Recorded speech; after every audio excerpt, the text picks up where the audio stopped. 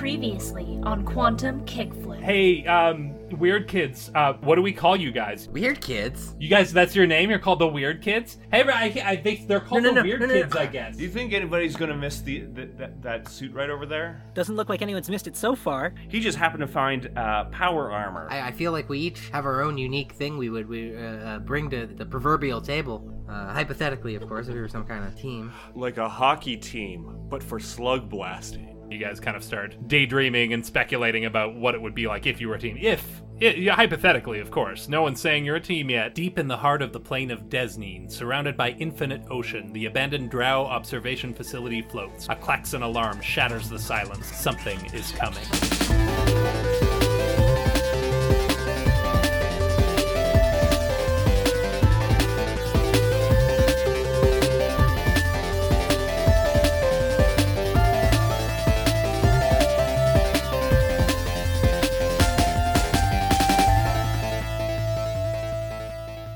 Hello, everybody, and welcome back to Quantum Kickflip, a show where me and 5 of my closest friends, play the game of Slug Blaster, the tabletop role-playing game, and tell a cool story about teens sneaking into other dimensions with their hoverboards and getting into trouble. We're going to start things off by going around the virtual table one more time and getting everyone to introduce themselves. Let's go in alphabetical order of first name. You guys figure it out in the moment. Go. Dave. I guess that is me, isn't it? Well, my name's Dave. I'm playing Chester Capone, who is using the Grits playbook, and, he's a rough and tumble boy, and he's ready for fun. Next is me, I'm pretty sure. Hey everybody, I'm Glenna. I'll be playing Elliot Buchanan. She uses the Chill playbook. She likes rocking out and listening to tunes, playing her own tunes, and hanging out. Hello everyone, I'm Lena. I am playing Angus Franklin. He is the Guts playbook. He didn't use his skip mode runners to fast forward through the entire last adventure, but it came pretty close. Everyone, I'm Xanathar. I'm playing... my name is Liam. Okay. I'm Liam. And I am playing Lake Marsden. She is the Heart playbook, and she sports the two-handed giant reality cannon. I'm used to being last when it's alphabetical by last name because of last name Vetch, but usually Michael isn't the last name in the alphabet. But hi, I'm Michael Vetch. I'm playing Nick Lowe, the Smarts playbook, and he's a young, enthusiastic, sword-wielding weeb boy. And then there's me, Robin. I'm your game master, slug blaster, podcaster. That's great. That's me. I love that. So, last episode we finished off our first run. Slug Blaster is kind of divided up into what are called runs and downtime, but like the run kind of encompasses the whole adventure, and it's basically you go to another dimension, you get into trouble, then you come home and you get into trouble for the trouble you got into. And we wrapped that all up, successfully completed your first run. You guys went to the plane of Vastiche, which is sort of like a vaporwave Mad Max nuclear wasteland. Found some signature devices, unlocked some stuff, showed off in front of your classmates, did some cool jumps over an overpass, and then you fought some big ol' slug monsters that were covered in blue goo and moved super fast and multiplied rapidly. But you kept your cool, you got through it, took them all out, and now... we're ready to rejoin your characters and figure out what happens next with this unlikely crew that has been sort of brought together by fate and other people's misconceptions. We now get to find out, are you really a Slug Blaster crew, or are you just a bunch of random people who got into trouble one time? I'm hoping the first one, because this podcast is going to suck otherwise. But we'll find out in this the second run. So I think we're going to jump right into it, our first introductory scene. And we're going to pick things up with Elliot Buchanan.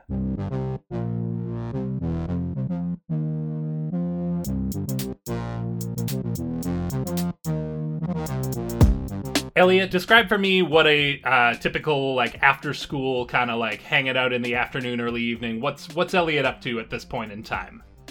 She's probably hanging out in her room, either playing guitar or listening to music is her regular mode of vibing, of of chilling out, as it were. As the kids say, we're all cool kids who know the lingo. None of us are over 30. Anyway, so yeah, I think Elliot's, you listen to music, maybe you got headphones on, not even for like, not because you have anything to hide or because there's anyone else home, but just like, the audio fidelity. I feel like Elliot is really into the sound quality and would know, like, she'd have a good pair of headphones and you'd listen to full albums on those things. But on cassette, because we're in the weird 90s. When your M phone, your little your sort of space age flip phone from our alternate timeline 90s vibrates, and you have a brand new text message. You flip it open, and on the screen, there's your one new message from an unknown number. It just says, "You put on quite the show yourself. What do you do?" Oh man. Thanks. Who is this? Barely a few seconds go by and you get it vibrates again, and it says, "It's Devani," and then it vibrates again and it says, "But you wouldn't know who that is, would you?" And it vibrates again, "Because you never asked for my name." That's right, I didn't. Then like a little winky face to like not mad at you, just teasing you, kind of. Yeah. It's an emoticon, not an emoji, because we're in the weird 90s. I am deciding on the fly what has progressed technologically and what hasn't, and emoticons have not. Anyway. That's right, I didn't. It was V-rude. As if to further accentuate her emoticon, she texts back, "Just teasing." And then in a few seconds after that, another follow-up message. "So, sounds like you're part of a crew now." I guess I am. "Didn't know you were a slug blaster."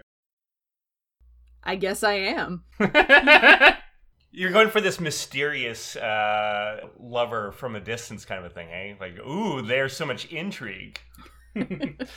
So I think, a few seconds go by and then you get another text and you're like, "I'll admit, my cousins made me think it was pretty lame, but after seeing you out there, I'm pretty impressed." And then another message shortly after saying, "Next time you're out on a run or whatever, you should bring me back something." Totally. Count on it.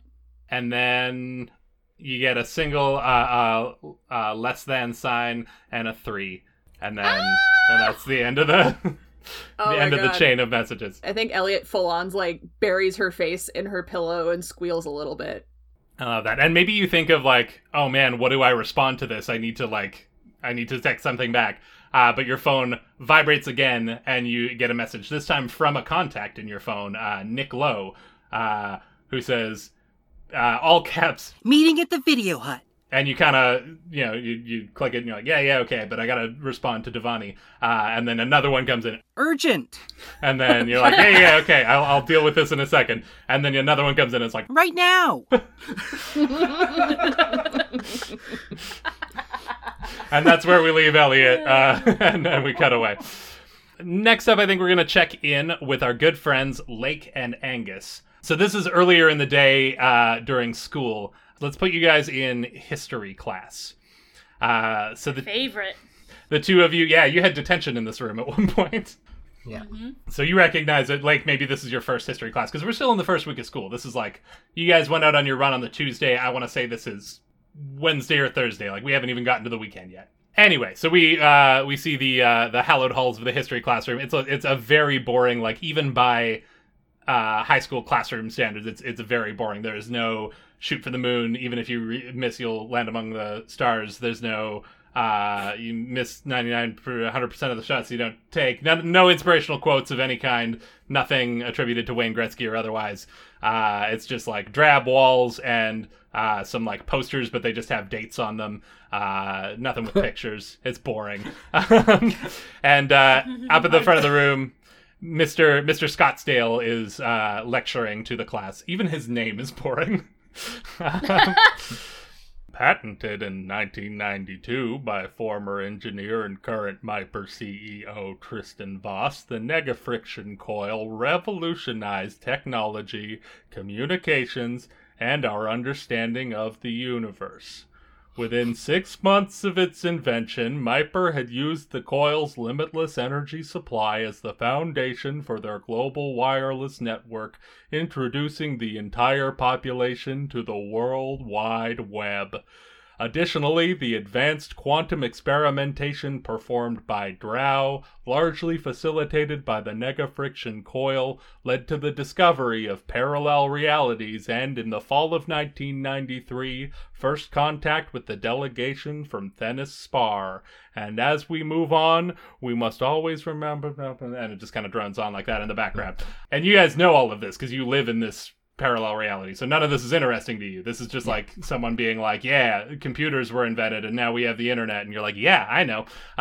So I picture the two of you in the towards the back of the class, if you're all right with that. Kind of not fully tuned into this lecture. You guys are sitting relatively adjacent to each other so you can like pass notes and chat. Are you the type to pass notes? Do Lake and Angus pass notes? I think, yeah. I was gonna say maybe we text, but no. I think there's a certain charm to passing notes. As he talks about nega-friction coils, we're still just pen and paper doodles. Oh, so I feel like Angus would not get through this class without at least one boost of fast forward going on with his skip mode runners. But I almost like the idea if he and Lake are passing notes back and forth, it's like one of us draws a circle, passes it, the other person adds to it, and we're both just like doodling the same sketch but adding a little bit more. Each time we pass it back and forth. In a weird like collaborative but also one-upsmanship that I think we established in the first run, that there might be a weird friendly rivalry going here. But also that the collaborative thing that comes with an Exquisite Corpse where you're like trying to like you're adding to it, but also Oh, I love it. Because of the fast forward, Angus's drawing style is super messy. So, Lake, you probably know that he's fast forwarding, but anytime you ask him about it, he's just like, it's my style. Okay. And I think this carries on for a while, at which point you see a classmate of yours get back from, he'd been out in the washroom, Jason, who you remember from the first run, hopefully, as one of the two members of Subsonic Sentinel. We showed him up at the overpass. And he sits down next to his cousin Kabir, just a few seats away from you guys. And he kind of leans in and is like, So everyone's saying you guys are some kind of crew now. Is that true? He's kind of whispering because like you are still in the middle of class, but Mr. Scottsdale is just rattling this off by rote. Like he has taught this class enough times that he's completely checked out. But yeah, Jason leans in and he's like, you guys are some kind of crew now? That's what people are saying? Yeah, I mean if that's what people are saying. Angus taps his toe and brings everything back to normal. Well, I mean, that's good for you guys, but just like, you know, don't get cocky. It's dangerous out there. Slug blasting isn't for amateurs, isn't for rookies. You know, the one thing that I like about school is, and maybe Lake, you can attest to this, is that we're not around our moms. Yeah. Got him. Kabir. It took laughs both at that. Lake and Liam a second to get it, and she's like, she's like really laughs. Like Liam also got it, but Lake, that like cracks her up. At the front of the room, Mr. Scottsdale is like, which led to subsequent advancements in all fields of in all fields of technology. And then he just continues on. You get a good laugh out of Kabir for that. You burned his cousin and he's into it, and he's like, ha, he got you, man. It's like, yeah, well, I'm just saying, like, you know, you guys have been doing this for like a day, and me and Kabir, we've been Subsonic Sentinel for like 6 weeks now, so we know what we're doing out here. We've got some experience. You're just jealous because our day looks like your 6 weeks. Oh, is that? And Kabir kind of chuckles again, but Jason's like, is that what you think? Where you guys have been to what, Vestige, one dimension over? That's so cool. But you ever been to Thenis Spar or the Golden Jungle? Here, check. And he pulls out his phone and flips it open and kind of like cycles through the pictures. And this is again on a like 90s style flip phone that, souped up with modern technology or not, still has like the tiny little screen and like bad pixel count. But he like pulls out, he flips through his photos and passes it over and is like, yeah, check this out. And you see in the photo, it's like, it is a picture of the Golden Jungle, which is one of the alternate dimensions in this game. And it's like, yeah, we we hit the Gundam. And it's just a landscape from what you can tell. It's like jungle canopy, and there's a sun in the distance. And then, like, if you really squint way, way in the background, you can see the silhouette of something that, like, might be a Gundam, but it might also just be, like, a dead pixel on the phone. Like, yeah, got pretty close, too. So. Angus holds the phone out to Lake and says, "What do you think? Is that what you remember the Gundam looking like?" Yeah, no, I got a lot closer when I was there, but that's a pretty cool pick.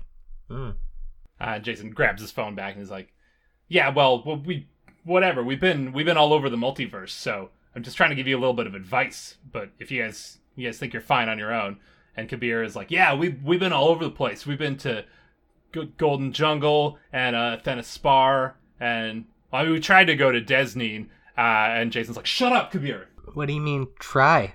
What do you mean, shut up? And Kabir kind of looks self-conscious, like, "Oh, maybe that wasn't a good brag."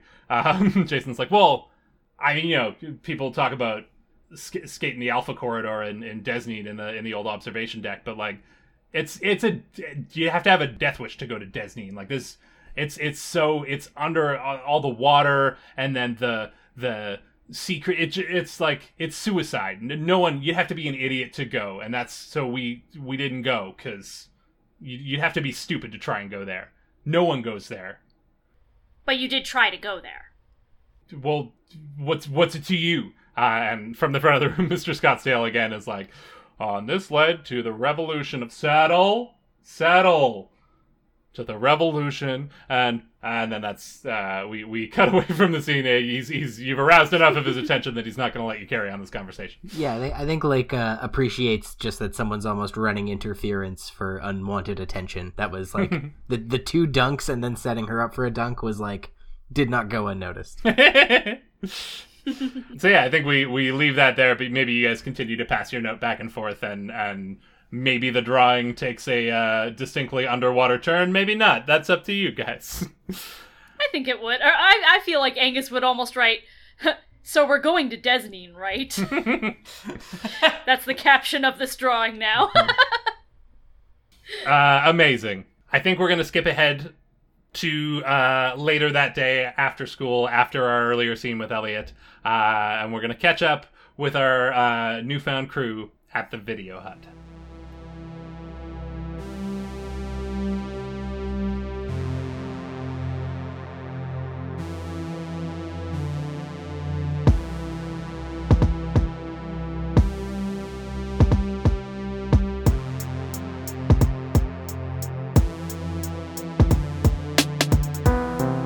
Tucked between a liquor store and a dentist's office on a street that the locals call the one that isn't Main Street, Hillview's own Video Hut is a small, unassuming shop with a bright green awning and a bell above the door.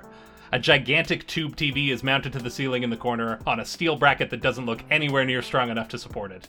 It's intended to play a loop of trailers for coming attractions, but it's generally set to some obscure, often inappropriate film selected by whoever is on shift. Stacks of cassette tapes line shelves along every wall, and the counter is stacked so high with impulse buy candy and knickknacks that you can barely see who's behind it, which, this afternoon, happens to be Nick Lowe. Nick, what do you got on the TV in here? First pressing question, what's playing in the Video Hut today? I think it's like an old classic movie version of, was it 20,000 Leagues Under the Sea? Oh, yes. I love it. That's great. Yes. I was like, what obscure anime is he going to reference? But no, he's staying on brand. He's building tone. I love it. So one by one, you've all received this mass text from Nick, who called an urgent meeting, and one by one you arrive at the Video Hut. Hey, sorry guys, I went all up and down Main Street and I couldn't find the place. Sorry, I'm late. Excellent, we're all met. All right, everyone, thank you so much for joining me here today. I had a proposition for all of you for a journey, a quest, if you will, that I think will prove fruitful. Go on. Well, yeah, just the other day I was, after we got back from Vestige, I was helping Chester tune up his power armor. And when I was actually working on readjusting the servos, I noticed that the power pack on the main portion of his armor actually had a crack on one of the power cells. And I figure if we want to keep working together as a crew doing slug blasting, we'd probably want to get him a new power cell for his armor. Where would we find a new power cell? I feel like those sort of components would be easy enough to come by through any of the drow facilities. You want to break into the one here? As you ask that, I think Angus and Lake look at each other like... Because, the drow facility was mentioned. Yeah. Yes. Right? Jason and Kabir mentioned it earlier. Okay, yeah. Yeah. Like, actually, Elliot, Angus and I were just discussing a drow facility. But no, you'd have to... It's a suicide. You'd have to be crazy to go in and just repeats all the things that... Oh, please, you're not taking what he said seriously, are you? Well, I mean, at the very least, He was just talking a big game. Barely a big game. Don't you at least need, like, breath masks? Do we have breath masks to go? I mean, just safety first. I hate to say it, but I have read some of the Doorways pamphlets, and they, almost contrarian to their message, they do explain how to safely pop. If you're gonna do it, here's how to do it safely, right? Right above the awful peel back propaganda. I'd steal some breath masks to steal some power cells. I mean, I don't know if we need to steal any though. My dad has some. I'm sure. Like, I don't know about everyone else, but Lake does a cartoon double take. Yeah. Well, those sort of breath masks would really come in handy, Chester.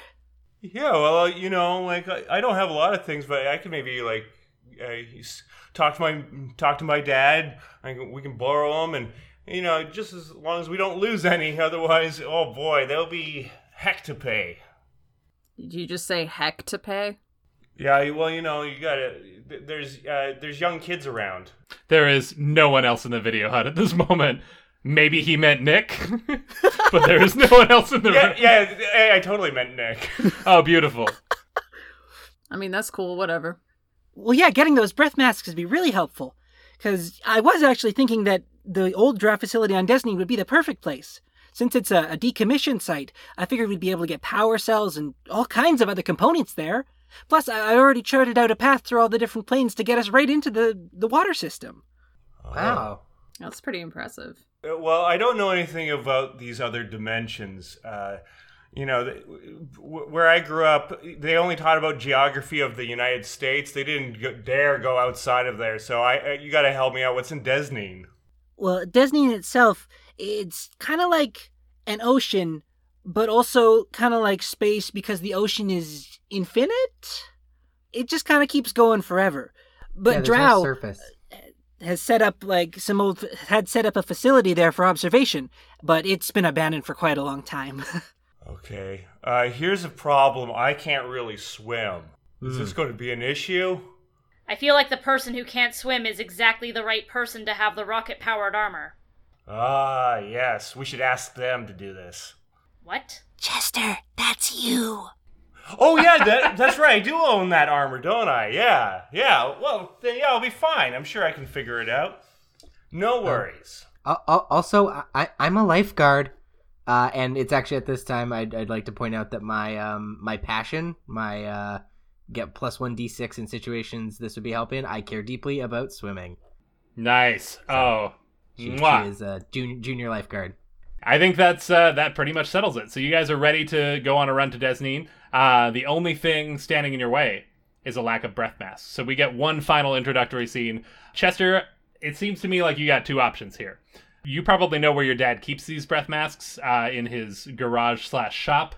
And he's we've established that he's some kind of a tradesperson, so he's probably off at all hours doing jobs here and there, odd jobs and whatnot. So it would probably be pretty easy for you to just like go out and grab some breath masks from the garage, or you could go above board and ask your dad about it. But then that might lead to some questions about what you're going to be using them for, and I don't know how your dad feels about slug blasting. So what does Chester do?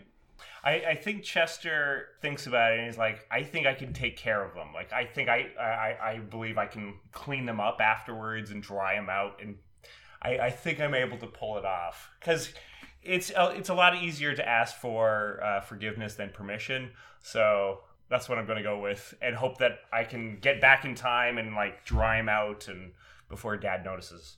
I do think I want to try something here. I think I want to get a roll from you. Sure.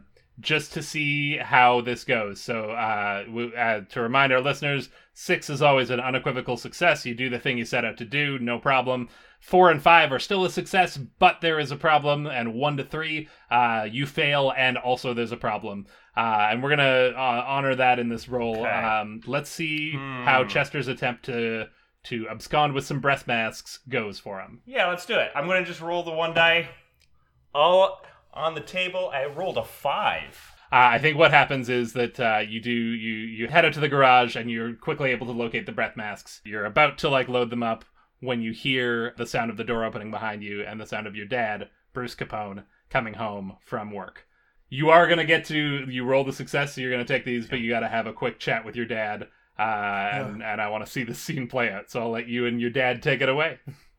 Oh, good. I see you in the shed there. Must be getting the rake out to shovel up these leaves. Well, actually, Dad, I can do that later, but I was actually just going to grab some of the breath masks just real quick. Breath masks. Yeah. And what job site are you going to that you need a breath mask and other personal protective equipment? Well, I'm going to a work site that is underwater, and it's going to be a lot of work. We're clearing out the pond. Oh no! It goes quiet for a second, he dead eye locks with you. The stillness of the afternoon, you hear just a squirrel chittering, and then he goes, "Well, glad to see you taking initiative, getting a part-time job. Say hi to Terry down at the park for me." Yes, I will make sure I say hi to Terry at the park. He just gets into his modest economy vehicle and drives off to whatever odd job he was gonna go do. Amazing. Chester, you got your breath masks. And you only had to lie to your dad. Okay, I think with that, we've got everything we need. I take you now to the plane of Desneen.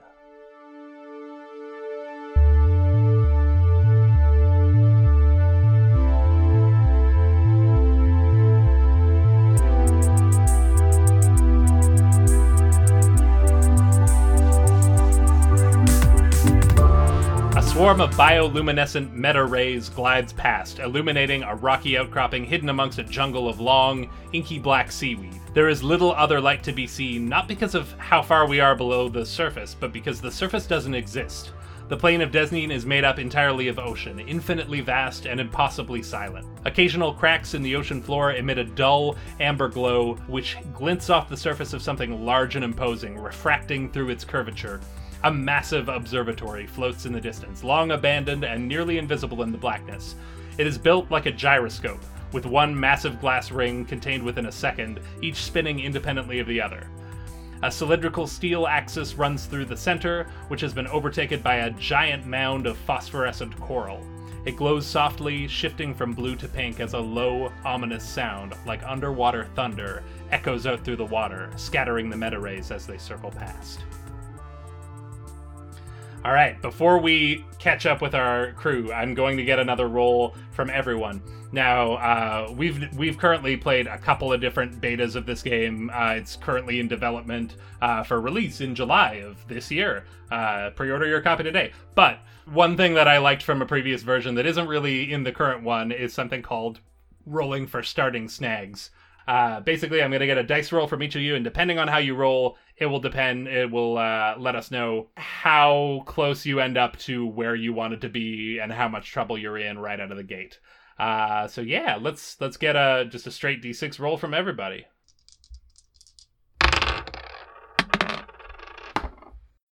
All right, let's go around and get everyone's roll for starting snags. We got any sixes? Yeah. Oh, amazing. What about 4s and 5s? Yes. Chester got a 4. Okay. And finally, what about 1 to 3? 3. Lake got a 3 as well. Amazing. Elliot, you emerge. You are riding your hoverboard because that's how you guys slice through the dimensional rift, and you emerge into. It kind of throws you off at first because you can see the water, but you're not in the water. Like you're dry, but there's water all around you, and it's very dark. And it takes your brain a second to kick into just like you also just hopped through several dimensions. Like on your way here, you had to go through Vestige again, as well as Thenis Spar, crowded marketplaces, and crazy alien creatures looming overhead, and so you're a little disoriented when you pop into existence, and there's water everywhere, but not on you. And how did this happen? And you realize that you are inside of one of the massive glass corridor rings that circles the abandoned Drow Observatory, which is exactly where you wanted to be. Great job navigating that rift. Tight. Unfortunately, you're the only one that pulled it off. Can I see the others at all? Yeah, I think if you once you realize where you are, you kind of take a couple of steps, and your steps just like echo out and reverberate. The acoustics in here are incredible. It's like nothing you've ever heard before. It's like a huge hollow chamber, but also a ring, and it just something about it makes it like perfect acoustics in this ring. But you kind of press up against the glass to kind of see what's going on. It takes you a second again to like find your footing, because you go to like walk towards the wall, and instead you find yourself walking up the wall, and you realize that like gravity in this you're in like a giant cylinder, a hollow cylinder, and gravity go all the way around. You can walk the circumference of it. The inside is it still circumference if it's inside? Anyway, you can walk around the whole thing. But you at some point manage to like figure it out and kind of peer out the side. And at first it's all blackness in the distance. You can't really even make sense of what you're looking at. But you see a glint of light, and it's that swarm of meta rays, which are like funky psychedelic manta rays gliding past. And you see them cast light on a couple of silhouettes, and you realize that that's probably at least a couple of your friends out there, because who else would be in the abyss here? Okay, 2 things I want to do. Yes. 1, I want to roll to see if I can pull a flashlight out of my backpack. Amazing, yes. And then I want to post up and take advantage of these sweet acoustics and play guitar. I love it. Yeah, give her a roll. Yeah. 2 and a 3. You reach into your bag and you're rummaging around, and just like, I think with the Voidware backpack, like it's a pocket dimension. It contains alternate realities inside of itself. So I think you're not even entirely sure how exactly it works. Maybe it's the kind of thing where if you read up on it, you'd be able to organize it better. But I think Elliot's style is kind of like reach in and see what comes out. And in this case, what comes out is not a flashlight. You know what I think it is? I think, yeah, you reach in and you're scrambling around, and you get a hold of something, and you're not entirely sure what it is. It feels vaguely cylindrical. So you pull it out, and as you yank it out, you find it's a small like cylindrical capsule, and the lid pops off as you yank it out of your backpack, and marbles spill everywhere. Crap. And because of the weird gravity of this chamber, marbles are just now rolling in all directions, up, down, sideways, like they're circling this thing and colliding with each other. And you've made a big ol' hazard.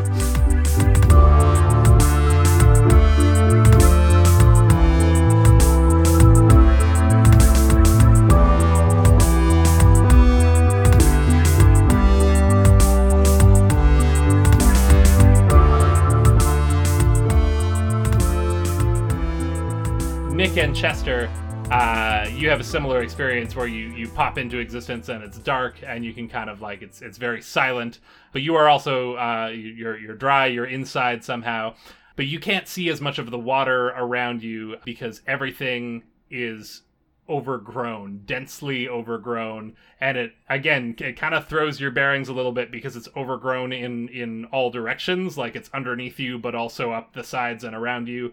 And you're not quite sure where you are, but there is vegetation everywhere, low-hanging vines, thick ferns, and underbrush, and just it's kind of out of control all around you. All this foliage. I thought we were going to Disney, not the Golden Jungle. I don't know the difference between any of these. This is amazing. Where's everybody else? Oh, sometimes it can be tricky when we have to break through so many rifts. I'm sure they'll be around somewhere. Come on, let's make our way through the foliage. We'll come across them somewhere in the station. Okay, yeah. oh, let's go. And then, the servos in my armor, like, kick in.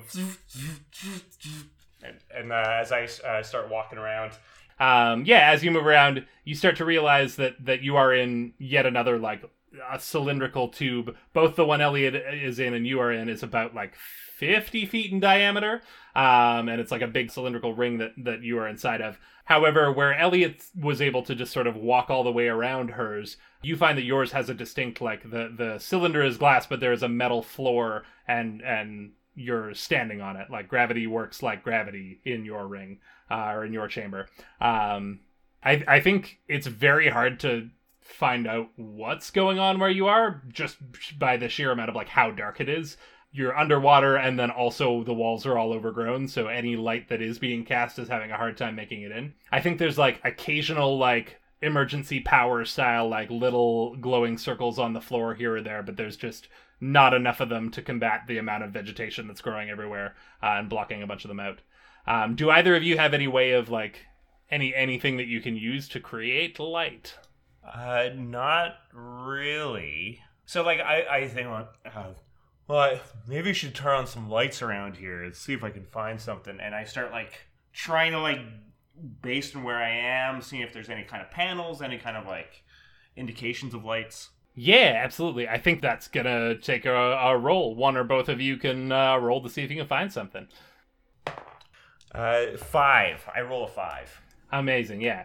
So I think you are, you guys sort of feel your way along, and there are these just, like, there's vines growing in all directions, there's ferns and underbrush, and you're kind of making your way through, trying to navigate your way to some sort of a control panel. But yeah, underneath it all, there is sort of a steel infrastructure, and you start to realize that there are rows of tables in various places around this chamber, and it looks as though there are lamps set along, like, grow lights along the top of the table. It looks like this was at one point some sort of a gardening operation that has gotten out of hand since the station has been abandoned. Everything has grown off of the surfaces of the tables and down onto the floor and up the walls, and it's jungle now. But you can see that there are these lights, and you realize that implies that there must be a light switch somewhere. And without too much trouble, Chester, you're able to find a door towards the back of the room, and there's no light switch on this side, but you kind of peek your head through, and on the other side there is one. Do you head on through to go power things up? I think so. Like, as long as there's no, like, obvious dangers, I'm gonna head over and try to, like, turn on those lights. I think it's just like it's a smaller chamber, and there's a door on the other side of it, so it's just like a little connecting hallway, and you can see inside of it that there's a thing. So yeah, I think you go in, and it's like a big, like, Dr. Frankenstein style, like, ka-chunk handle that you gotta pull. Oh yeah. But you're wearing, like, a big flip switch. But you're wearing powered armor, you pull it down, no problem. Lights come on throughout the chamber you were in, as well as the chamber on the other side of you. However, it was a mixed success that you rolled. As you go through and you flip the switch, a metal door comes shooting down the one that you just walked through and seals off the chamber you were just in, with Nick still inside. You guys are trapped on opposite sides of a door. Can I see through? Like, is there, like, a window on the door? Let's say there's a small, like, like porthole, and it's, like, thick glass in it, so it's, like, like reinforced plexiglass or something, but there's a porthole, so you can kind of get a glimpse of each other. I immediately try to put my face to it, and, like, it's, like, fogging up in front of me, and you could probably hear the muffledness of, "Oh no, I've locked you out, I'm sorry!" No worries, Chester. I can at least see stuff down in this octopus's garden now. Okay, well, I'm gonna see if I can try to open up this door. Nick, you can now see that, like we were talking about, the tables that line this room were at some point like I don't want to say a garden, because not like, like a real farming operation, but, like, clearly they were trying to grow stuff down here to see maybe what the Desneen water, what effect it has, or what, the lack of sunlight, or they were doing some sort of experimentation growing stuff in this chamber, and it has just overtaken the entire thing. So you can see a lot better. There is still, like, a lot of foliage, and it's hard to see, and you do still hear, like, the occasional rustling sound in the distance. But yeah, you're able to sort of get your bearings. You see that there is a door on the opposite end of the chamber that is still open. Just like there's a door at either end, and the one that you're next to is closed, but the one at the far end is still open. Chester, you take a look around, and aside from that one big flip switch, there are no other consoles in here. It looks like there's a second door that is still open that's a lot thinner and has like a handle and stuff that you could like pull shut or pull open. The one that is slammed down here appears to be some sort of a security measure, like a defense mechanism that has sealed off that chamber. So you don't see any obvious way of opening it back up. So I could head to that other door, but that's you're saying that leads away from Nick, right? Yes. You both have open doors on the opposite sides of your rooms. You are aware that the thing you were warping into is a bunch of big rings, so presumably you can find each other circling around, but that remains to be seen. Chester, Yeah? I've got a door on the other end here. Do you have a way forward? Well, I think there's a door. Well, there's a door on the other side of me here, but I'm. Are you gonna be okay, little buddy, if you go by yourself? Oh yeah, I'm sure I can make it on through. Okay. All right. Well, I'll be looking out for you. I'll just yell your name really loud, and if you hear a name that's not your name, then that's not me. Okay, I'll keep that in mind. Okay. And then I turn around and head towards the door.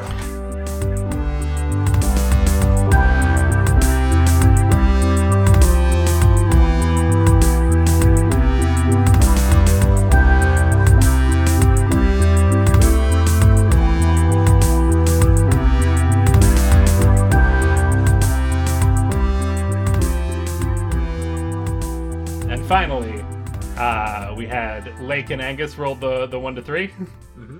You guys pop into existence and are immediately surrounded by water, and you can and again you kind of have to give your head a shake to figure out where exactly you are because it's dark. You maybe scramble to grab your hoverboard before it floats out from underneath you, and you are floating in the void. You can see the observatory in the distance ahead of you, but you are not inside of it. You are on the outside. What do you do? Swim towards Lake, first Yeah, of all. swim Okay. towards Angus, grab it, whatever, wrist or shirt collar, whatever's easiest, and start swimming. Just start swimming my little butt off. All right, and you're heading for the observatory. Light. Yes? Wherever, I mean, I guess the manta rays are spraying light, but like towards the station, yeah. Yeah, and the station is actually like weirdly dark. Like it's only illuminated by glints from the meta rays. I think we said there's like some occasional like dull glow coming up out of the like from underneath. There's some cracks in the floor that sort of emit a dull light. But other than that, it's very dark. But yeah, you can see it glinting off. You can see the reflections, and you start heading towards that. I think I would love to get a roll here. I like your offer that you guys like find each other first and then swim together. So I would love for this to be a team roll. One of you roll and the other one can kind of piggyback.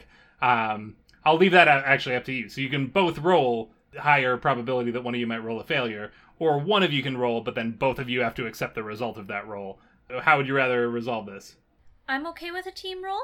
Amazing. Yeah, I am too. I mean, I get an extra die, so Yes, this would be where your swimming comes into play. So let's get Lake to roll for swimming to the observatory and finding an so entrance. it's sort of for both of us. Yes, you are rolling one roll that will determine what happens to both of you. And I think that is the big thing is like, can you find a way in? You can swim towards it. It's big, but can you find a way in before something happens? Hillview Lifeguard Academy, don't fail me now. So one of the die was a 1, Ooh. but the other die was a 2. Oh no. Yes, so I think you swim towards like I say, the observatory is huge. You can't miss it. So swimming towards it is not an issue. We've established that you both can swim. Lake can swim really good even. But I think it's just like it's very dark and it's miles of glass corridor and it's really hard to find like where there is a hatch or some sort of an entrance that you can make your way through. So that's the issue you're running into is just not being able to find a way in. On the flip side, you get a problem from that roll because it was a complete fail. I think those meta rays circle back, and they've now like caught a glimpse of you. And I don't think either of you know a ton about the the native flora and fauna of Desneen. So you're not entirely sure how aggressive or antagonistic these things are going to be. But they are coming right for you, and they swim a lot faster than you do. Hey everyone, it's Robin, your Slugmaster, back again to thank you so much for the incredible first month we've been having. Y'all have been subscribing and downloading episodes and sharing and leaving reviews, and you can't possibly imagine how much that means to us. Please keep it up. We appreciate it so much, and it makes just such a huge difference to the show. Also remember to follow us on social media at Quantum Kickflip on pretty much every platform. That'll keep you up to date with what we're doing, when episodes are dropping, and it might also give you a chance to weigh in on things like bonus content or win some free stuff. The six of us are also members of a sketch comedy troupe called The Debutantes, and you can check out all of our stuff on YouTube at Debutantes Sketch or at thedebutantes.ca. And you can find out more about the game we're playing, Slug Blaster, by looking it up on Kickstarter or going to slugblaster.com. We're also very excited to announce that Quantum Kickflip is now proudly sponsored by the Alberta Media Arts Alliance Society. The AMAAS's goal is to advocate, educate, and celebrate the media arts in Alberta. For more information, check out amaas.ca. And finally, we release this podcast bi-weekly, so you can catch the thrilling conclusion to our Desneen run on Wednesday, May 26th, wherever you get your podcasts.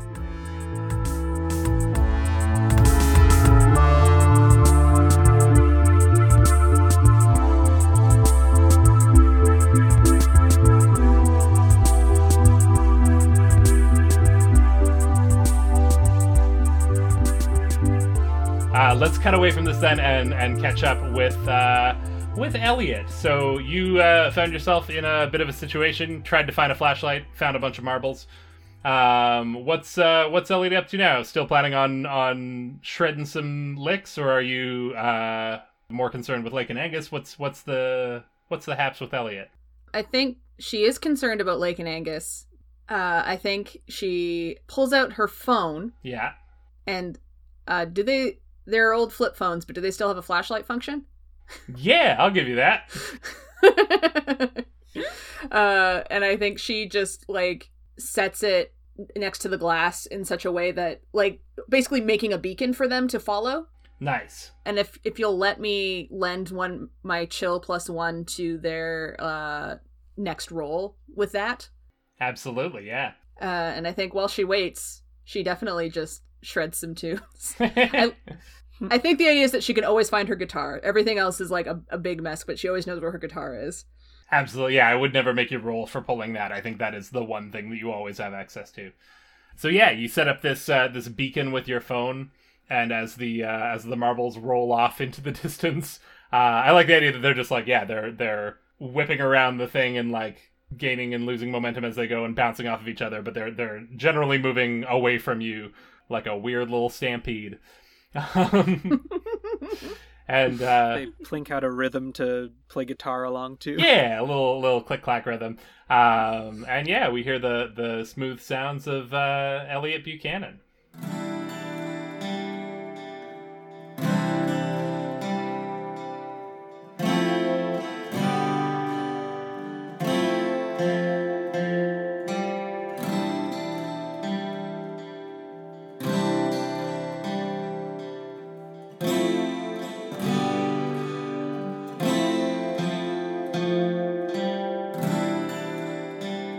Also, my thinking with that is if the others are in the same tube as her, they will be able to hear it and find her. Yeah. It's not just self-indulgence. That makes total sense.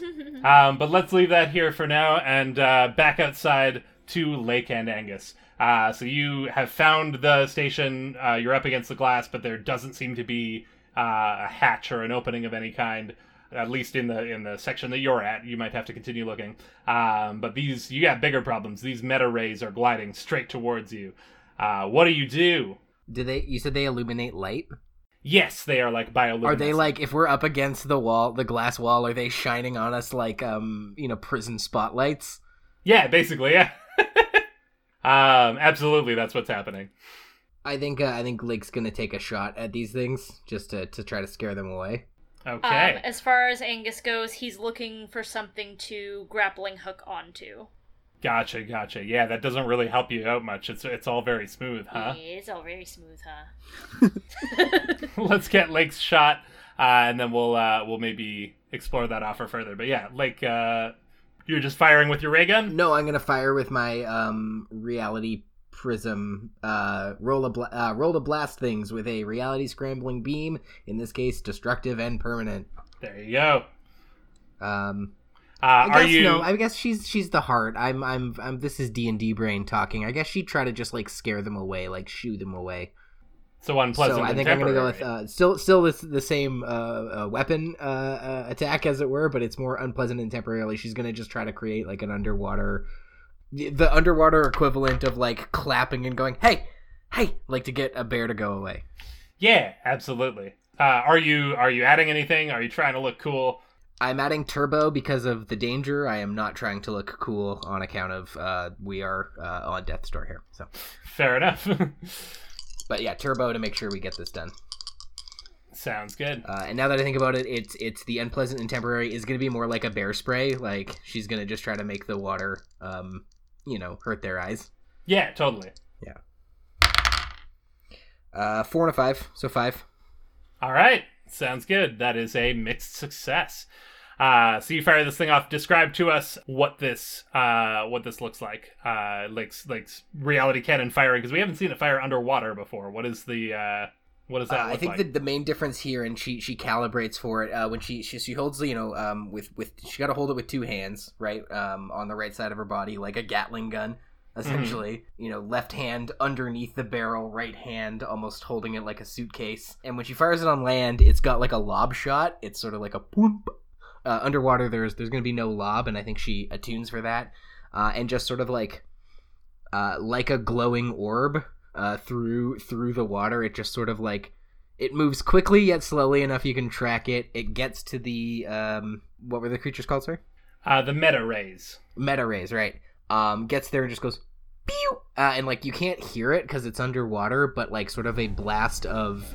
Like a rainbow of light bursts in the cluster of them, and the idea again being to like blind them the way bear spray blinds a bear. Yeah, and it works exactly like that. It bursts and clearly upsets the meta rays, and they all kind of like, I think they were bearing down straight towards you, and as this shot fires, it's sort of like they scatter in all directions and sort of like create this vortex around you, where they all kind of like they go over you and under you and around you, but they scatter on all sides, and you kind of pass through the center of the cloud unharmed. However, this is where your problem is going to come in. I think in the pandemonium and confusion of them scattering, because you were kind of pinned against the glass ring and they were coming straight towards you, a couple of them, in swerving around to avoid this unpleasantness that you created with your reality cannon, slam into the side of the ring. Mm-hmm. And you see sort of a burst of light as they hit it, as though like you're not entirely sure what these things are made of or what sort of powers or energy that they contain. But yeah, as they collide, there's like a burst of bright psychedelic color, and then once they've passed on, you can see there's a crack beginning to form and spider web out from the area that it impacted. And it's... you've described that so beautifully, but I think I'm going to nope that. Oh, beautiful. Just like, not today. Okay. Shines somehow blasts a little bit of residual light at the one of them before, or yeah, you tell me, sorry. Yeah, no, I think that's exactly it. Like you just the way that you fired it is such that it bursts like it scatters them in the right direction. Okay, and noping, you marked 2 trouble, yes? I've marked 2 trouble. Amazing. I'm hear about this when I get home in some capacity. Then yeah, you've noped that problem and you have successfully gotten rid of the meta rays. You are still without an access point. However, Angus, you were looking around for somewhere to hook your grappling hook to? Yeah, for sure. I think being underwater is probably a little bit it throws Angus for a little bit of a loop. Mm-hmm. I don't think he's ever been underwater with his runners before. And it's fully dawning on him like, oh, this isn't helping me. This isn't going to work. So he immediately starts looking around, looking for anything that has any sort of purchase, sees the axis point of this gyroscopic observatory, thinks, well, maybe that's going to be good enough, reaches behind him, pulls up the grappling, or I guess it would be part of his, maybe it's part of his ray gun. Would that be reasonable? Sure, yeah, I think so. Because then it goes like, "Pew," like he fires it. Yeah, I love that. So yeah, reaches in, pulls out his ray gun that looks like a chunky cell phone, opens it up, flicks a switch, aims for the axis, and fires. So just for our listeners who maybe aren't super familiar with this game that doesn't exist yet, in addition to your signature device in Slug Blaster, you get to choose other gear, things that don't have like tangible mechanical benefits, but are just like things you might need to do certain actions, such as flashlights, cell phones, lighters, etc. And everyone gets a ray gun, as well as one of the things you can select is a grappling hook, which is what Angus is employing here. So I think you are able to, like, while Lake was kind of dealing with the meta rays, you were able to get a glance. And yeah, at this axis where it splits off from the ring, you do see that there is some sort of a hatch. There's like a big circular handle that you could potentially spin, and you aim your gun dead at that hatch to try and like latch onto it and pull yourselves over. Let's get a roll for that. I rolled a 3. Oh, brutal!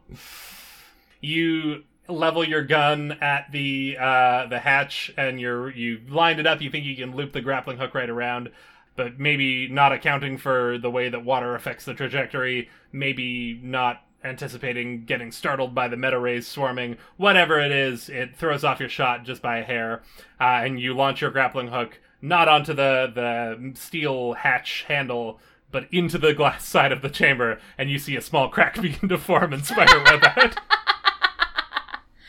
The very thing I sought to avoid. You gonna nope it again? How much trouble you want to build up? You can nope it if you want to. And it's like further away from us now than Liam's crack would have been, right?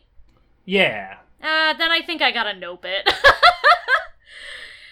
If the crack was actually close to us, I think I would be like, yeah, I'm gonna take advantage of that. But if like try and get in quickly and seal it up. But if it's far away, I think I just want to try the door again. I think I think Angus, seeing that he's missing and that it's wobbling every which way, just hits retract early and pulls the cable back in. So I'm gonna mark 2 trouble and nope. All right. I love that we're getting some trouble on the board. I'll crack this ring eventually. I'll get you yet. You're gonna earn it, Slack. It's rule of 3s now. It's coming around. But it's enough Chekhov's of that. glass ring. You you've noped that. Yeah, you don't miss. You have located the hatch. I think we're gonna leave it there. You guys have accrued enough trouble here, and there is an endpoint. It's just a matter of time to get over there and like swim your way over and open it up. Yeah, I think Angus is gonna like tap like on the arm or whatever and like point to the hatch and just like kind of shrug like, ugh, guess we're swimming. Then I think we're gonna leave Lake and Angus to do that, and we're going to cut back over to Nick and Chester, who are no longer Nick and Chester. They have been separated. Let's catch up with Nick first. Nick, you are making your way through the foliage of this room, and you pass through the doorway there. And I think, once again, as soon as you pass through the door, a similar security door shoots down, almost as if it's on some kind of a sensor, and seals off the chamber behind you. And you're not entirely sure what's going on there, or if you would be able to get back, but you've made your choice now, no looking back. There's a similar small hallway to the one that Chester was in, connecting to larger chambers.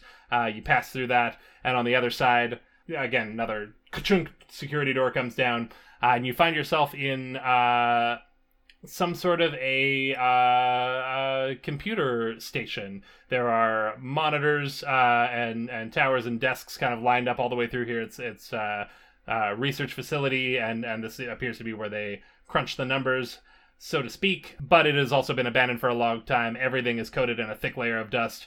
Some of the computers are just like knocked down and laying on the floor in piles, and like it's clearly not been taken care of or looked after in any way.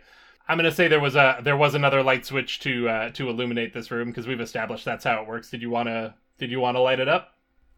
Yeah, I think so. Cool. So yeah, you're able to see. It's like still kind of eerily, like, dimly lit. Like, it doesn't seem like things are running at entirely full power, but yeah, you're able to, like, see your way around. I'm going to back us up here for a second. I think just as you're getting to the end of the previous chamber and sort of passing through, you do hear one more of those little, like, rustles in the distance.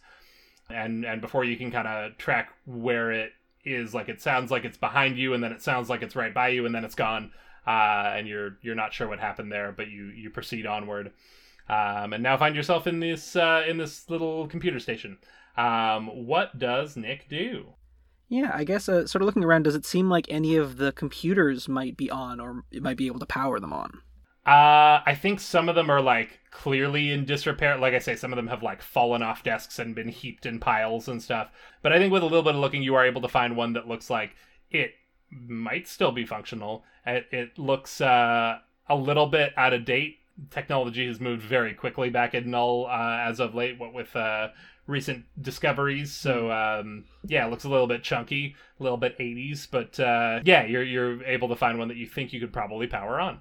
Okay, then I think I want to boot that up, and Nick wants to see if there's any information within the system that might lead to, like, oh, where in the facility could you find components and things, like if you can find out more info about the facility, or if they've got storage or anything like that. Yeah, absolutely. So I think you're able to power it up. It's got the dark green monitor that light green text starts to appear on, and it running various processes as it's booting up makes like the Mac startup noise, but like sadder and more pathetic, like a weird groan of just like a as it starts up.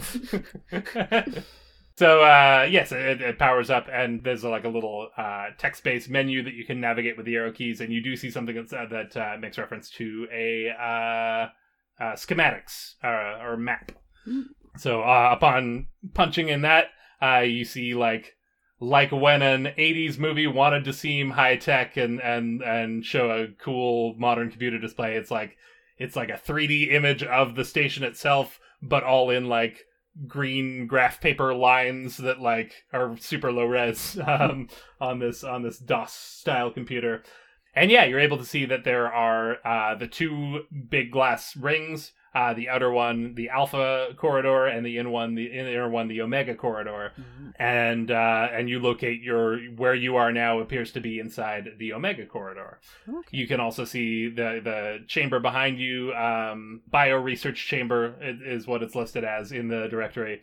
The one on the opposite side of the bio research chamber is not labeled, so you're not entirely sure what Chester's in for there. But it looks like there are, some of them have labels being like, this is where it is, and some of them are like, it's a hallway, it's a living quarters or whatever. It doesn't necessarily all have labels. Yeah, and you're able to see that it appears like there's only one more chamber between you and where Chester has ended up. It's kind of divided into fourths, if that makes sense. Yeah. You also see that the axis point where you can like get to the other rings in the the outer ring is in the chamber you are currently in, and you can kind of see up ahead that like there's a branch off. You can access the other areas. You also see that through the center of the two rings there's like a horizontal axis that they're both connected to and spinning on, which is labeled as the Omicron corridor. And that appears to be where all of the like industrial sort of like the engine meats and the bits that make the station run are all in there, which means it would be the likeliest place to find the kind of components that you are looking for. Nice. And that is also accessible from the chamber you're currently in. Okay.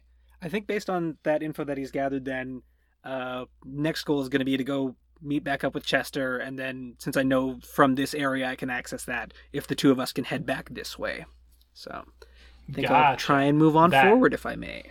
Absolutely. I will say that may be slightly complicated by the fact that every door you pass through seems to slam shut behind you in an impenetrable wall. True. But I do also have a cool sword. All right, I'm not going to tell you not to use your badass katana. Fair enough. Let's bounce over to Chester and see what Chester's up to.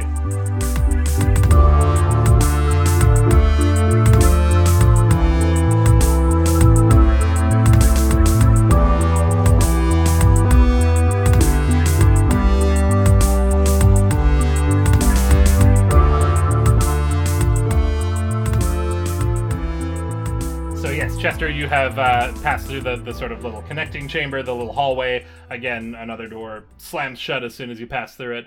And you find yourself in what appears to be, like, it takes you kind of a second to figure out what's going on here. There are sort of counters and surfaces, and there's some chairs.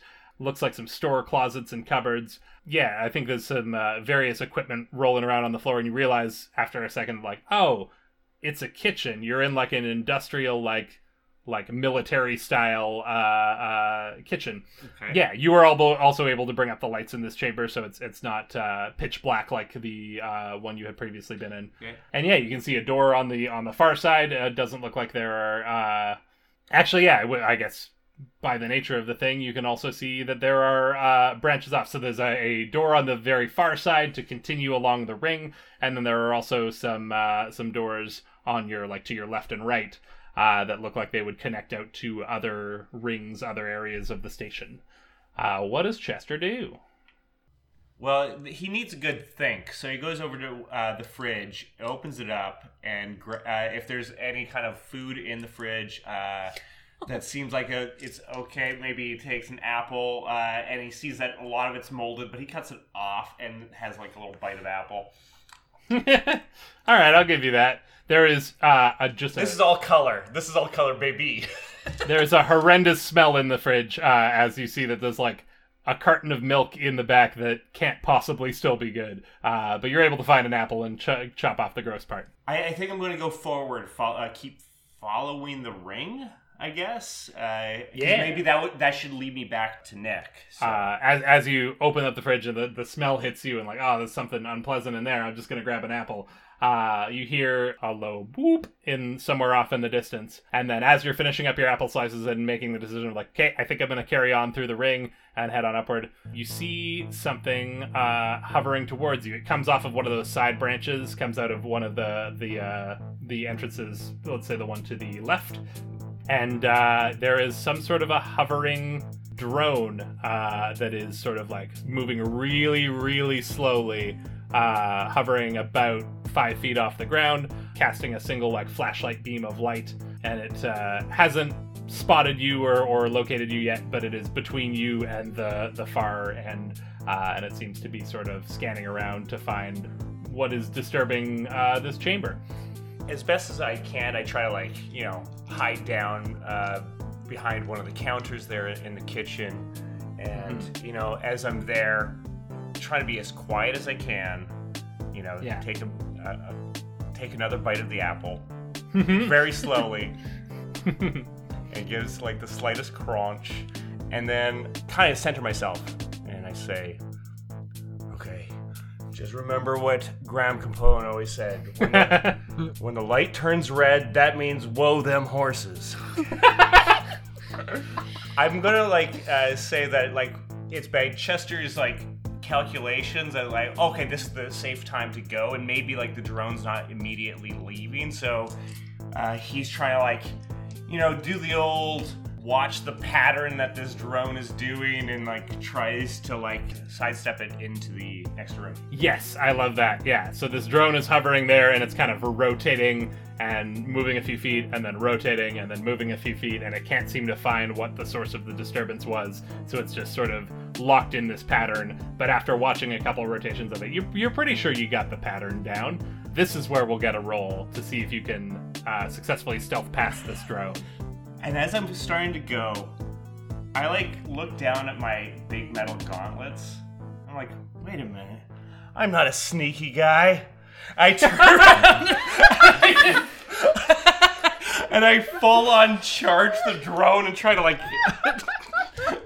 just bash it down like the hammer punch, kind of hit it from the top and into the ground. That's my attempted move. You set up the stealth scenario, and then you were like, no, I don't want to do a stealth scenario. I did not today. I noped myself. And so I don't think I'm gonna add any dice, but I just need to make sure that this drone doesn't report me, right? So I think I'm going to go with the safe bet and go with the no pain, no gain, which means I mark 2 trouble to get an automatic 4/5 result on the action without needing to roll. Oh, incredible. So I'll mark the 2 trouble, but it basically means I can do what I want, but there is some sort of consequence. It's not perfect. Yes. Okay. I like this a lot. So yeah, you wanted to hammer punch this drone into the floor. Yeah. And I think that's exactly what you do. Yeah, you kind of like, you're able to successfully stealth past it, and then you're like, wait a minute, I'm not this guy. And you turn around and just clock it on from above, and it hits the ground, and it was moving really slowly, and the light it was emitting was really weak. Like, it seemed like it was kind of running on low juice, and yeah, you send it easily to the floor, and it shatters and crunches and doesn't look like it's gonna be getting back up anytime soon. You send this thing flying to the floor, head on down the chamber to continue on the ring. And Nick, on the other side, you said you were also going to be continuing onwards towards Chester, yeah? Yeah. And I think you kind of both arrive at the same moment at your respective doors, and you kind of pass into the smaller hallway chamber that connects them. And I think, yeah, as you get to the opposite door, we had established that there's a little porthole with like thick plexiglass, yeah? Yeah.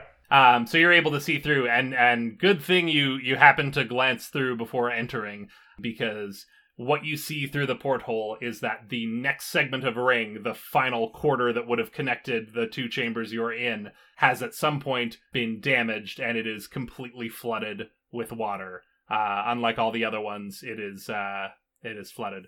And so the security doors on these ones are already closed when you get to them. Well then, can I see him from from porthole to porthole? I guess it's probably far away and difficult, but I don't know. But can I? Like, my brain says it's far away and difficult, but my narrative sense says, yeah, you can see him. You guys can catch a glimpse of each other, and you kind of like share a look of like, uh-oh. You can just sort of see Nick's hair and then a very excitedly waving hand in the porthole. I try to like wave as well, like, in front of my face, kind of a thing. So I'm not sure how well I've described the geography here, so I just want to take a moment. Yeah. Both of you are currently in chambers, or just came from chambers, that connect to the outer ring and the inner corridor. Like, you can get to the other parts of the station from the chambers you're in, but you're separated from each other. So one of you is going to have to cross to get to where the other one is. Would the Omicron corridor link the kitchen and the computer array?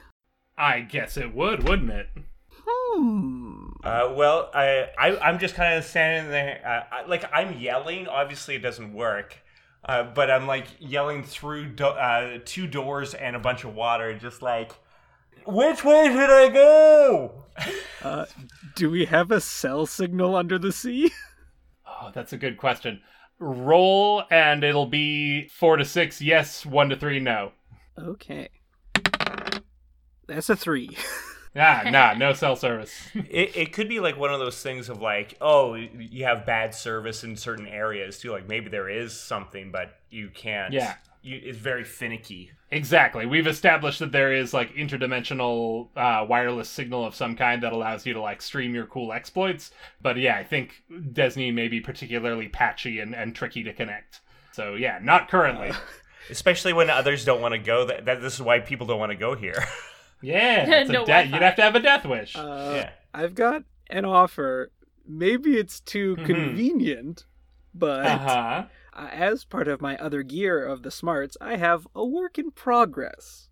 And I'm wondering if I could say that this work in progress currently was sort of a walkie-talkie system between a headset that I might have and Chester's power armor that I was tinkering with before. You bugged him? Yeah. I set him up. I knew I would need to talk to him. Yeah, okay. We did establish that you have been helping him set up his armor, and I think one of those things might be you checking out which frequency to radio him in on. Yeah, I will. I'll give you this. Give me what you're trying to say, and then I'm going to get you to roll to see how much of the message gets through. Okay. I think it would essentially be my last chamber should connect to your chamber.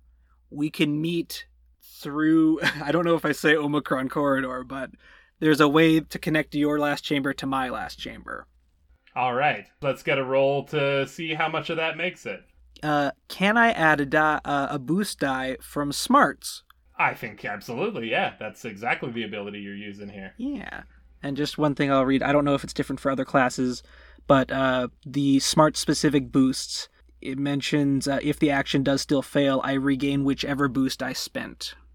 Learning from failures. I don't know if that's the same for everyone. I didn't check other people's playbooks, but... I don't think so. I think that's a smarts thing.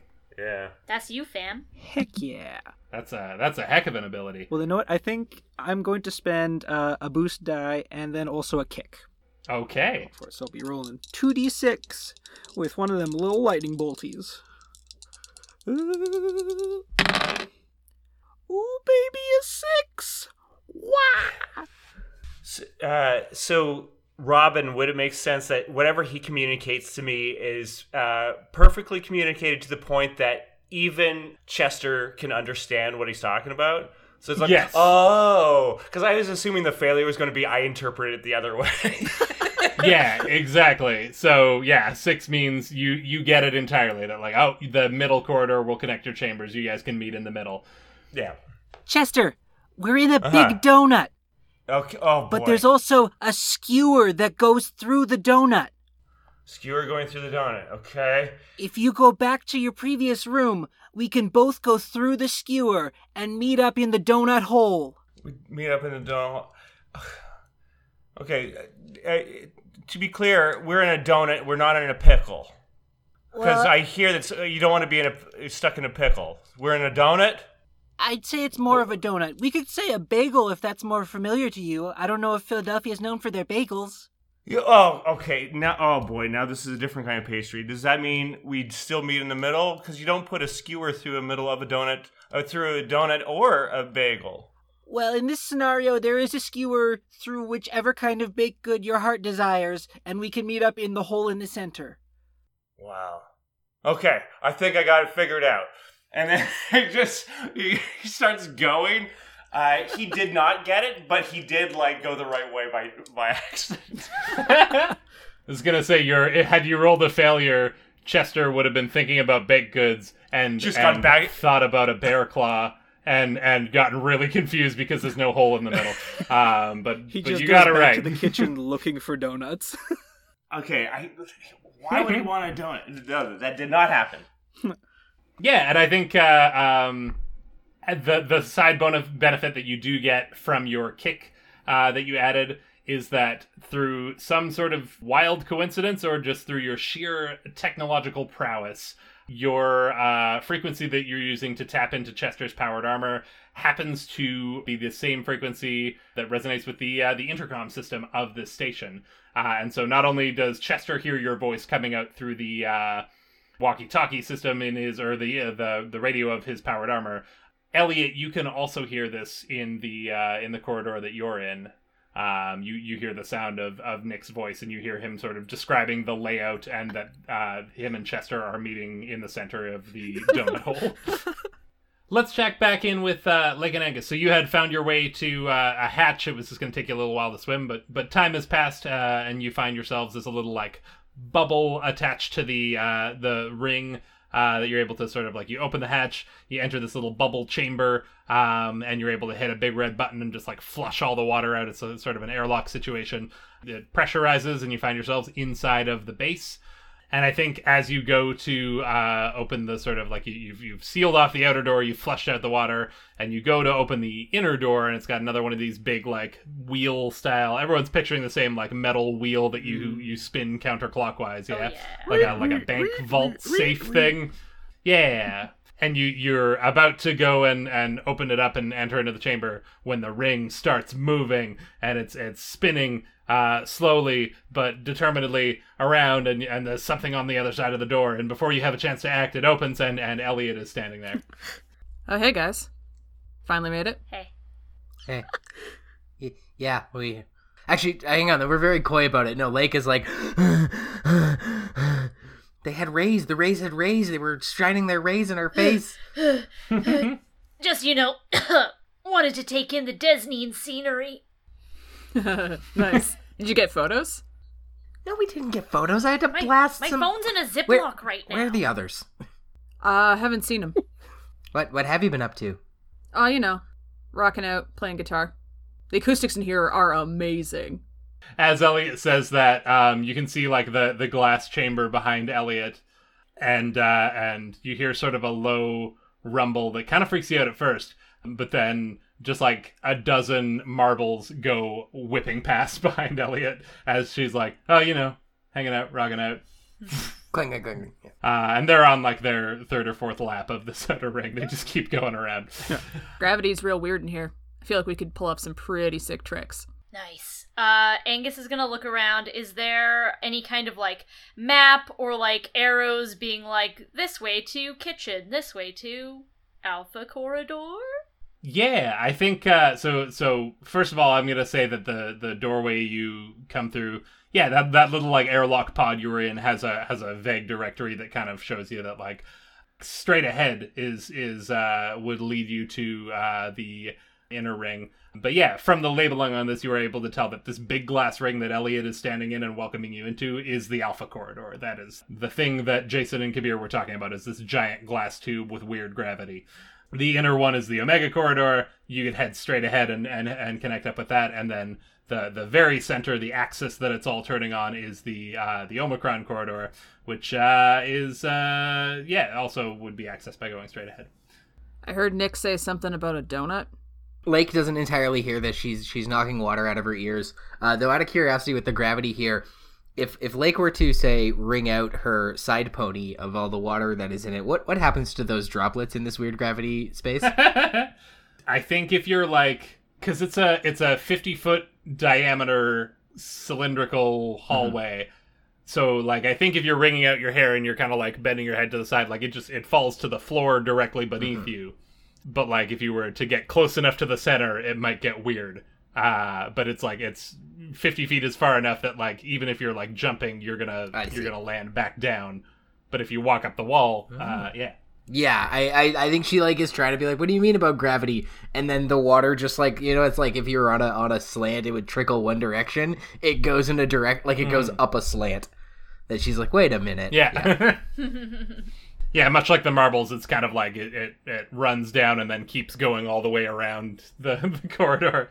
Cool. So are you guys going to head after your friends to the center of the donut, or are you going to do some sick tricks in the Alpha Corridor? I think she's got to try this right now. She's got to be like, oh, we can do a loop. How do you not try it? Oh, yeah. And then we are in the Alpha Corridor, which, Do these, the only way that we can film is by uploading directly to my page, is that correct?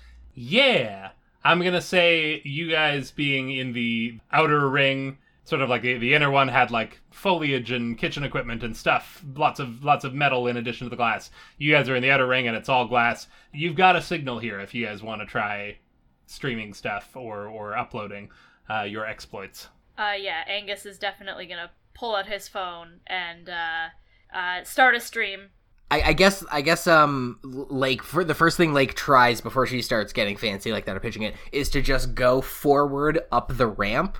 Mm-hmm. And she's like expecting, like she's taken a skateboard up a half pipe before and is expecting to eventually hit that gravitational peak where you start getting pulled back down, and it just never comes.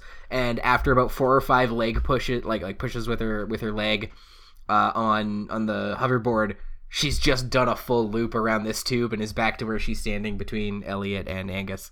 She's like, whoa. So sick. And then is like, yes, triple helix. Let's go find the others and film that. All in one. Mm-hmm. What, we don't want to film right now? I mean, we're here. That's what I'm saying. We film us in a triple helix, the 3 of us going through the tubes. And we, if it gets us any closer to the guys, then sure. Said something about a skewer and a donut. So probably down that way. And she points. Yeah, so I think you guys are at one of these junctures where like you could head straight ahead and go out after them. That would take you out of the cool fancy glass ring you're in. However, logic would dictate that if you were to go around the perimeter, there would be another access point on the far side that you could catch up with the gang in, and that would give you a chance to do some cool helixy stuff along the way. Is that what we're doing? Yeah. Yeah, 3-man weave. Cool. 3-man weave. exactly. So I think, I like giving you the opportunity to, Angus, you're streaming. You've got this going live to your My Page. I like giving you the opportunity. You can do this as a team roll and pull it off as sort of a group maneuver, but everyone has to take whatever gets rolled. Or you can each roll individually and have a chance to look cooler than each other, but it could result in one of you beefing the trick. How we doing this? I say we let the chill who always gets that extra die take the lead on this team roll. Yeah, sure. Be the front of the helix. Cool. Does anyone have any other dice that they can give me for this? Yeah, you guys can freely give your boost and your kick to each other by checking it off on your page. I'll give you a die, a boost, right? Boost is die. Yeah. So, here's a fun little tidbit. Each playbook has a different number of dice or kick or what have you. Like the Grit, for example, has a lot of extra dice, but not a lot of extra kick, just as part of the playbook. The Chill always rolls +1. Guts, I have quite a bit of kick. So what I'm thinking is Angus is going to talk directly into the camera for a minute, and he's going to say, "Hey, Jason, Kabir, we just wanted to check in on you. We're your 3 moms, and you doing okay? You caught up on your homework, sweetie? Anyway, we just wanted to say hello from the Alpha Corridor and Desneen. And I'll give you a kick and hope that, this video catches on." Lake just blows a kiss, and that's her giving a boost die with her heart special. Amazing. It's fantastic. So I wanna for the listeners go over. We've kind of fleshed out this world a little bit in our planning session, and one of the things we determined was that due to the nature of technology advancing very quickly, you guys have the internet here, you have streaming videos, and the social media site that's caught on is called My Page. The weird quirk, the 140 characters of Twitter, or the 6 seconds of Vine, or the deleting itself of Snapchat, the thing that makes My Page is that you can't pre-record a video and upload it or pre-take a photo. Anything that you're posting to My Page, you have to stream live. That's the whole thing, is built around authenticity. It's happening live and you're watching it live. Cool thing is that due to Myper's interdimensional Wi-Fi wireless connection service, you can stream from anywhere and your exploits go live the minute they happen. The flip side of that is if you beef it, everyone sees that too. So you guys have started a stream going, you've called out Jason and Kabir directly. Let's get this roll and see how this goes for you. Is it safe to assume that we are trying to look cool? Yes, looking cool, yes. fam. All right. Consequences will be worse if you fail, but if you succeed, you all get to mark a style. All right. That's a 4. Okay. And you were rolling, 1 from Lake and 2 from you. Yep. So 3 dice total. Okay. Fantastic. So a mixed success. Describe to me this incredible trick that you guys pull off, because you, with your 4, you absolutely pull it off. So show me what this looks like. Paint a word picture for me. I guess I'm on the bottom, sort of swerving back and forth. Yeah. I think I'm going in a full helix. She's going what would be clockwise, but also forward to make a candy cane swirl through the tubes. Not firing the reality prism, because that's or the reality cannon, because that's a roll, but maybe doing something to just give her a light effect. Yeah, I'd give you that with your with the roll you guys did. And then Angus, are you moving in the opposite direction, crisscrossing? Yeah, doing the same swirl, opposite direction, and crisscrossing. Occasionally hanging out upside down, because he thinks it's funny that he can hoverboard along the ceiling question mark of this place. Yeah, I know you think you're upside down, but actually I'm on the ceiling right now and you're on the ground. I think. Wait. Yeah, it's true. Relative to you guys, it always feels like you're on the ground, but then you look and your friend is on the ceiling. Or are you on the ceiling and they on the ground? It's impossible to tell. So yeah, you guys glide through this this beautiful, pristine glass hallway, crisscrossing and weaving through each other's paths, hanging out upside down and right side up. You've got your reality cannon just sort of the tip of it dimly glowing, not actually firing, but like emitting a light source. And I think you're also illuminated by maybe that swarm of meta rays that you earlier scattered occasionally passes by and kind of lights you up in various colors, which you can see from on Angus's live stream. Like occasionally there's like a wash of blue light or green light, and it all just looks cool as hell. Weird gravity. This is all so beautiful that I almost don't want to ruin it with the mixed nature of your mixed success. And I want to be clear that, like, the thing you were attempting to do was look cool as hell streaming this awesome skate video, and that is the thing you succeed in doing. So that's not going to get sabotaged out from you. There will be a problem, but we're going to cut away for a moment and leave that on a cliffhanger. What fate awaits you as we rejoin Chester and Nick. Now, you two had each decided to double back and meet up in the central column, yes? Mm-hmm. Yes, yeah. Cool. I think you're able to do that without too much trouble. And while it is like a long corridor down the middle, this one is relatively unimpeded. It is like one long open chamber. There's a bunch of like server racks and like weird looking coils and things that you're not entirely sure what those do, and like vents that seem to lead to somewhere, but you're not sure what's going on there. It's a lot of just like industrial looking equipment, cables that like they all snake out into different areas and then come into a big bundle and run along the floor for a while. It's a lot messier than the other areas you've been in. A lot of this facility has been very, very pristine, but this one is clearly like the engine room kind of environment where everything's just kind of heaped. Chester, as you enter into the chamber, way off on the far end, you hear the sound of someone making their way in, which presumably is your buddy Nick that you've been looking for this whole time. So once I hear that the door on the other end, I just shout across, just like, Nick, it's me. You know it because I'm saying your name. The signal! So yes, you guys hear each other. Shortly after you've called out to each other, you hear like a low rumble. Almost sounds like thunder in the distance, but you're not sure. Like, it doesn't sound like it's coming from in this room. It sounds like something both far away, but also all around you. And you give it a second and it sort of dies off, and then everything's calm again, and it seems like everything's fine. Some sort of rolling in the deep.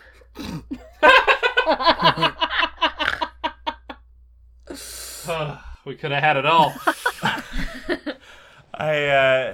I get closer and I start like looking around. Like, I don't really know what I'm looking for. I know that this is kind of what we were looking for, like tech and everything.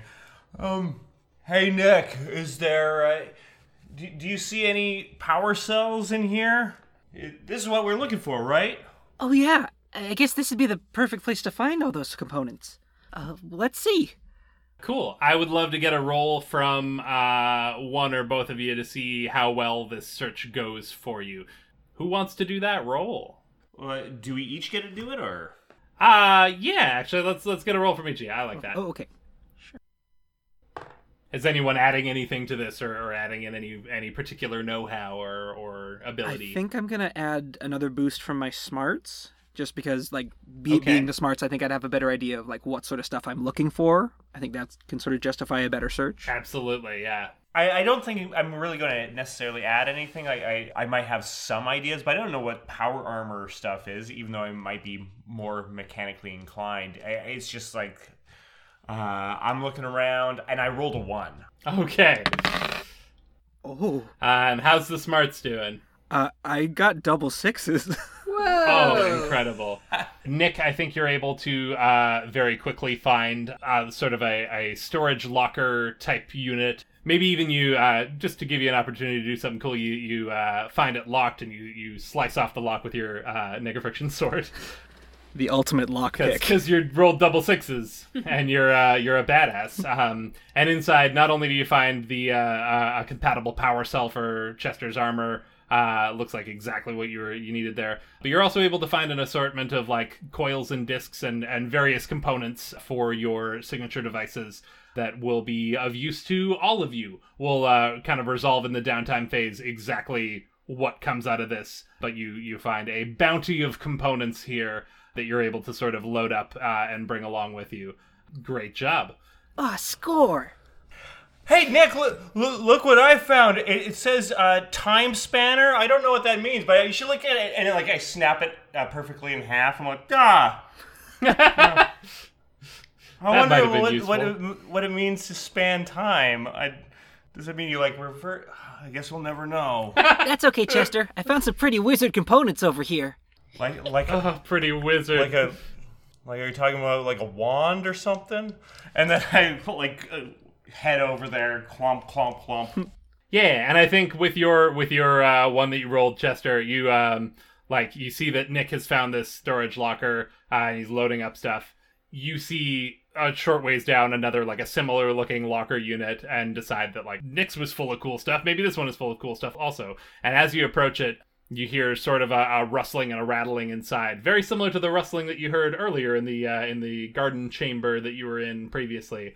And as you open it up, you see a small, frightened-looking creature kind of pinned in the back corner. It has 6 tentacles and 1 beady little yellow eye.